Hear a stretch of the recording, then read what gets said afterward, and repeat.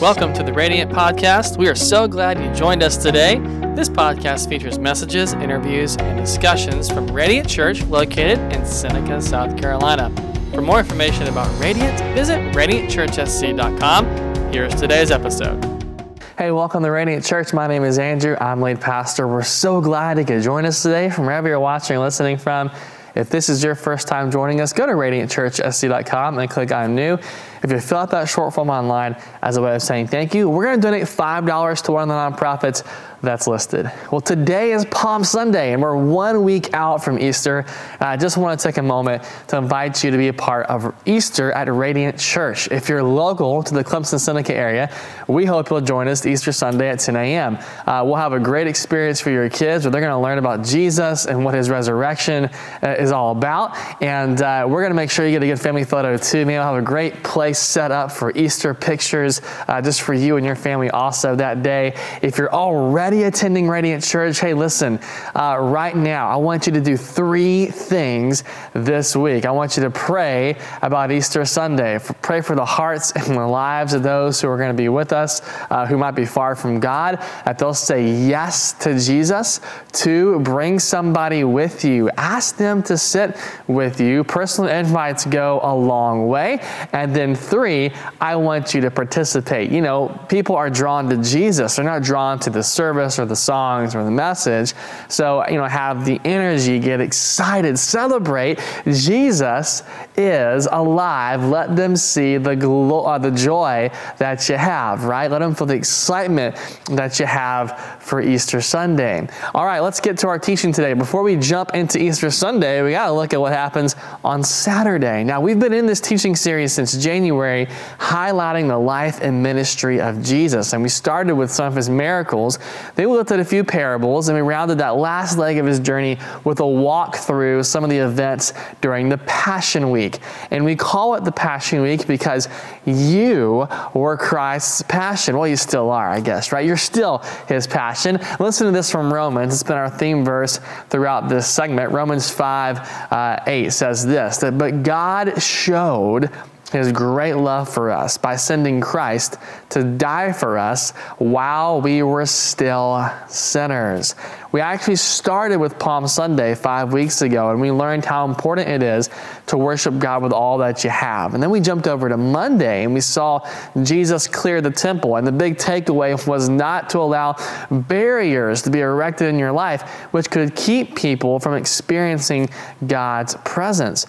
And then next we came to Tuesday, and Jesus shares on Tuesday some really important signs of the end of the world. Now, what do you need to look for, which is going to signal his return? He shares those signs, and one of the key signs is this, that believers will greatly suffer.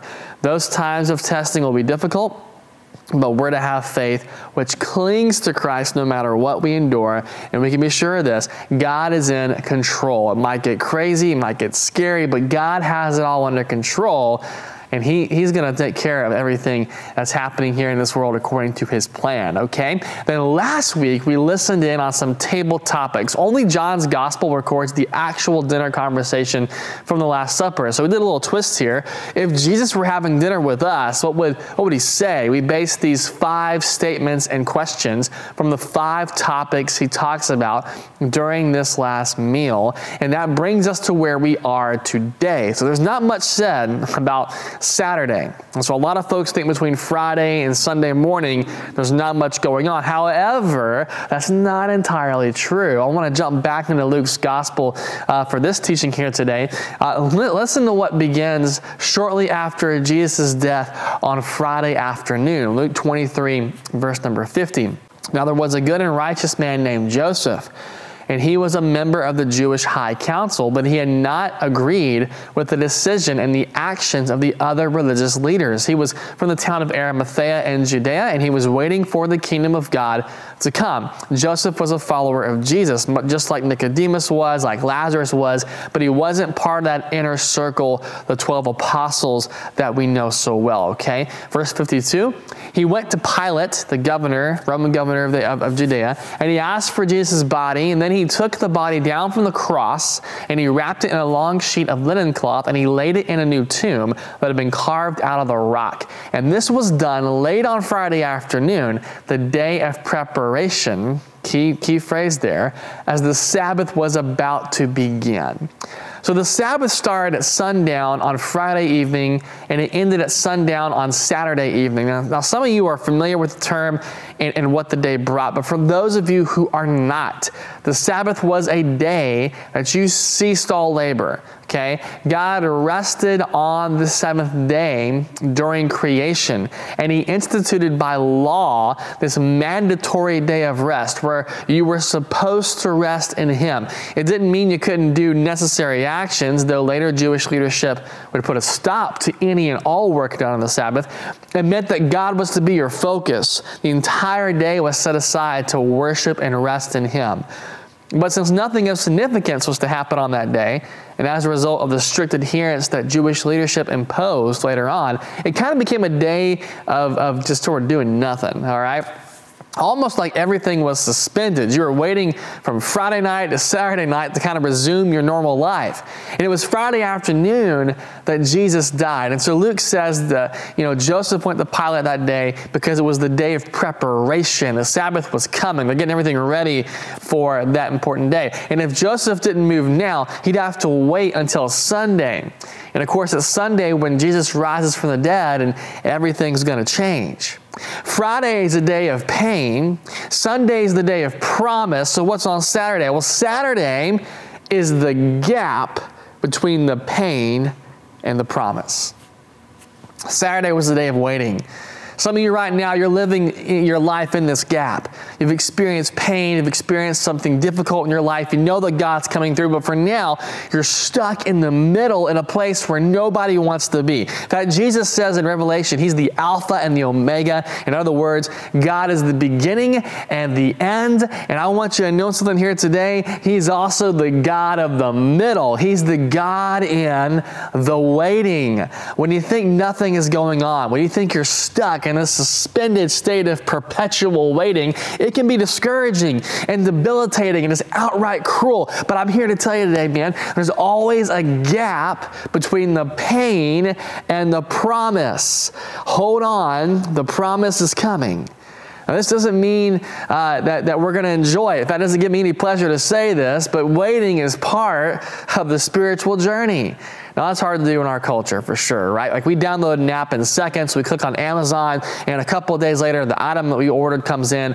We don't wait for catalogs anymore. Like when I was a kid, man, the Sears catalog was lit. You wanted that. Late summer, early fall, Sears catalog comes. My brothers and I would look through the toy section, right? And circle all the toys we were interested in for Christmas. Like those days are gone, right? Waiting is the worst. And waiting on God, it doesn't feel any more spiritual or any more holy. If we're honest, it feels absolutely awful.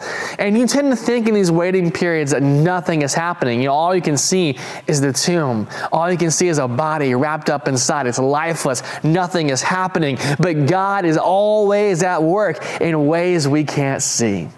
There's a ton of theology surrounding what happened in this gap between the pain and the promise. We got into it a little bit in the theology crash course group that I'm leading this spring semester. I don't have time to get into it here today because while God's word gives us some clues as to what was occurring, we don't know with certainty what was actually happening. So when you're not sure of something in Scripture, you don't rush to make that uncertainty a fact. You leave that tension of possibility in place. That's a really important rule, okay? But here's the point I want to make. Jesus was doing something.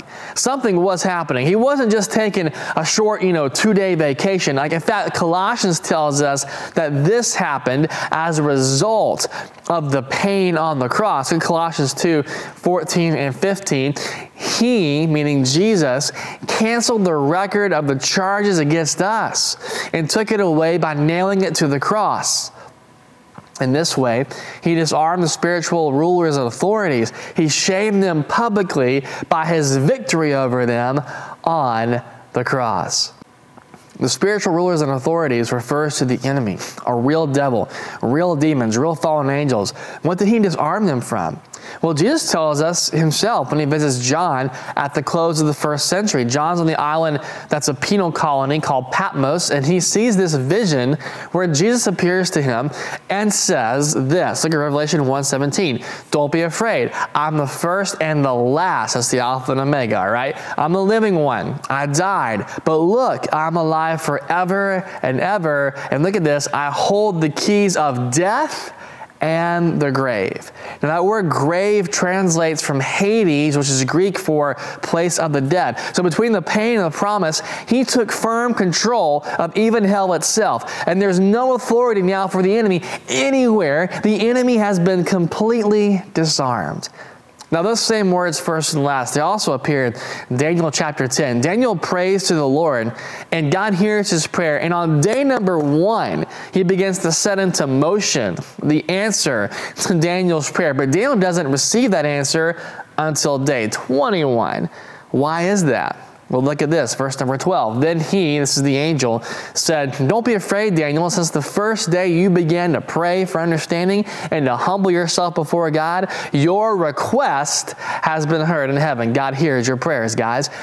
I've come in answer to your prayer, but for 21 days, the spirit prince of the kingdom of Persia blocked my way. And then Michael, one of the archangels, came to help me, and I left him here with the spirit prince of the kingdom of Persia. Now, if you want to do a deep dive in what all that means, I want to encourage you to go back and watch the teaching on Daniel chapter 10 that we did last year in 2022. But what I want today for you from this passage is to see spiritual conflict prevented the answer to Daniel's prayer from being immediately received. Daniel prays this prayer on day 1. No answer. Day 2, no answer. Day 3, no answer. Day 15, no answer. I wonder what he was thinking as he's getting close to a month with no response. And unknown to him, while he's waiting for the answer to his prayer, the angel in charge of bringing the response is locked into a spiritual conflict, which he can only overcome with the help of Michael. And you know what that tells me? That while Saturday reminds us we are waiting, Jesus is warring. Now, what's in the gap between the pain and the promise? Waiting and warring. And I want to give you 2 keys today about waiting and warring while you're in that gap between the pain and the promise for you to hold on to. Here's that first key. We wait patiently. Oh, yeah. Patiently. There's an old joke I heard years ago about a guy gets to heaven and he asks God, what's 1,000,000 years like to you? And God says, a second. Okay, so God, what's $1 million to you? It's a penny. So the guy straightens up, and he looks God in the eyes and he says, well, could I have a penny? And God says, sure, just a second, okay? Some of you guys got that. Some of you might need to keep waiting, okay? I'm kidding. The truth is that God exists outside of time itself, and he sees the beginning and the end as it is, not as it will be, not as it was. It's all in front of him. And he knows you're going to be all right when you think you aren't. He's never in a hurry. And I know that bothers a good many of us, especially here in America. One of my missionary friends told me a while back, they don't advertise the service time. They just advertise what day their service is, which kind of struck me as odd. I said, hey, why is that? And he said, well, we start when everyone shows up and we stop when everybody leaves. A lot of the world operates in a much different fashion than we do here in the States, right? And that includes God. He's not in a rush. He doesn't operate like we do. So who needs to change their perspective? Well, let me give you a hint here. It ain't God, all right? We need to be patient. The author of Hebrews gives some highlights in the story of Abraham. He's a guy whom God had promised an awful lot, but he had no son. In ancient history, you needed a son to carry on the family name and glory. If you don't have a son, you don't have an heir. Hebrews 6:15 says, then Abraham waited patiently, and he received what God had promised. He finally receives his son, the promise, at 100 years of age. Now, I know people who lived, longer in that time period for sure. We read about that in Scripture, but 100 is still pretty old. It's 100, right? Abraham's not a spring chicken. He's past his prime, past the age of reproductive ability, really, when Isaac came. Why would God do that? Well, I think it's because God is just as interested in answering your prayer as he is in developing you. And he often does both at the same time. While you're waiting, he's working. Listen to James' words on patiently waiting. Dear brothers, is your life full of difficulty and temptations? Then be happy. For when the way is rough, your patience has a chance to grow. God is working something in you as you wait in this gap between the pain and the promise. When something is happening to you, know that God wants to do something in you. And that means when someone has wronged you, God's working on your character, right? If you fail a test, what happens? You retake it so you can receive what it is you're working towards. And so the real question we should ask ourselves in this period of waiting between, the gap of the pain and the promise is, God, what are you trying to teach me? James keeps going, verse 4. Let it grow. Don't try to squirm out of your problems. For when your patience is finally in full bloom, then you'll be ready for anything, strong in character, full and complete. One more. I want to go to Romans chapter 5. We can rejoice too when we run into problems and trials, Paul says, for we know that they're good for us. They help us learn to be patient. There's that word again, right? And patience develops strength of character in us and helps us trust God more each time we use it until finally our hope and faith are strong and steady. When you're made complete from the time you spent waiting in this gap between the pain and the promise, your faith is full of hope. And so we wait hopefully. Hebrews 10 says this, patient endurance is what you need now so that you'll continue to do God's will. And then you'll receive all that God has promised. For in just a little while, the coming one will come and not delay, and my righteous ones will live by faith. But I take no pleasure in anyone who turns away. But we're not like those who turn away from God to their own destruction, the author says. We're the faithful ones whose souls will be saved. We're not waiting just to wait. We're waiting in this gap because we have hope. We know what's on the other side. We know the promise is coming. So don't give up. Don't give up when things are tough in your marriage, when your relationship with your kids is rocky, when the dreams that God's planted within you seem to be stalling. Don't give up, man, when you're worn and tired and weary. Galatians 6:9 tells us this. I love this verse. So let's not get tired of doing what's good. At just the right time, we'll reap a harvest of blessing if we don't give up. When is the right time? It's not a time decided by you or myself, right? It's God's time. God calls you to be faithful. He's the one who will be fruitful. You do what He's called you to do. You wait patiently. You let Him bring the results. I wonder how many dreams have been crushed, not because God didn't answer prayers, but because people gave up. I run nowadays just to try to stay in shape. But I used to run competitively when I was younger. And I've always had admiration for the men and women who do marathons and triathlons, I mean, that's intense training and physical rigor like you've never experienced. And for many, it's just a dream to finish, And yet, as the race begins to wind down, it's not uncommon to see so many athletes collapse 6 feet, 10 feet, 100 feet from the finish line. They can't continue. Their bodies are worn. They're exhausted from the energy and the effort, and often they're carried off the course. But there are those rare breed of athletes who refuse to give up, and they fall just short of the line, but it's not over. They muster what little strength they have left, and in some cases, they literally crawl to the finish line because they refuse to give up. When you find yourself in the gap between the pain and the promise, you will without a doubt find yourself at some point on your hands and knees. You'll be tired, you'll be worn out, you'll be so weary, the promise will look so far from you, but don't give up. Don't ever give up. Keep crawling, keep pushing. Why? Because the promise is coming. We wait patiently. We wait hopefully. While at the same time, we war consistently. What does it mean to engage in spiritual conflict? Well, it means that we're praying each day. We're reading God's word each day. We're finding moments to worship and praise Him each day. We're doing all of this consistently. And I can guarantee you this, Daniel didn't stop praying after day one. He prayed consistently. We know from an earlier account, the story of Daniel in the lion's den, he prayed at least 3 specific times each day. And so from day 1 to 21, he keeps praying. Prayer is not just communicating with God. Prayer is how you fight. It's how you confront a real enemy. Ephesians 6 is full of what's called the armor of God. The only weapon you have at your disposal to defeat the enemy is the sword of the Spirit, which is what? The Word of God. So know it and use it. Know the Holy Spirit. Be on an intimate level with Him, because this kind of fighting is not conventional. Look at 2 Corinthians here real quick. 2 Corinthians 10. We're human, but we don't wage war as humans do.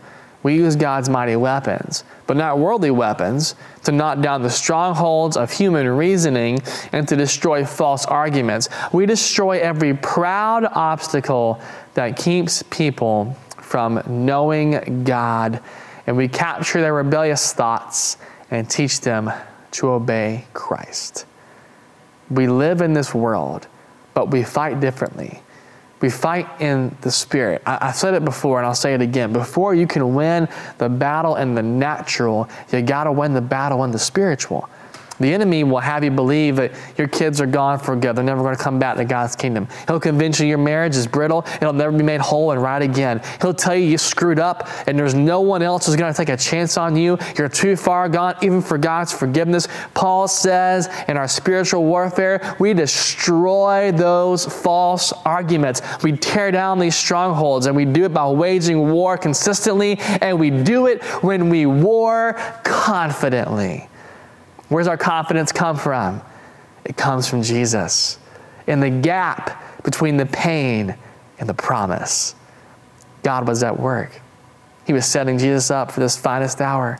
On Friday, darkness celebrated. Hope seemed crushed. All felt lost. On Saturday, the dream, which turned into a nightmare, began to become all too real for those who followed Christ. They had to have wondered, like, what do we do next? Where do we go? What's going to happen? But Sunday was coming, and the promise was on the way. Philippians 2, verse number 8. He humbled himself. This is Jesus here. He humbled himself in obedience to God and died a criminal's death on a cross.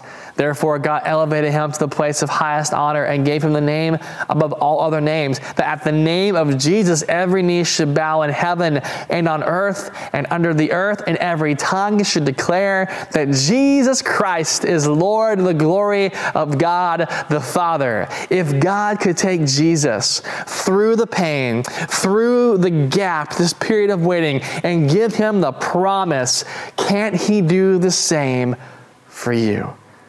Here's what I want to do for you today. I want to pray for you that you'll experience the fullness of God's power and mercy.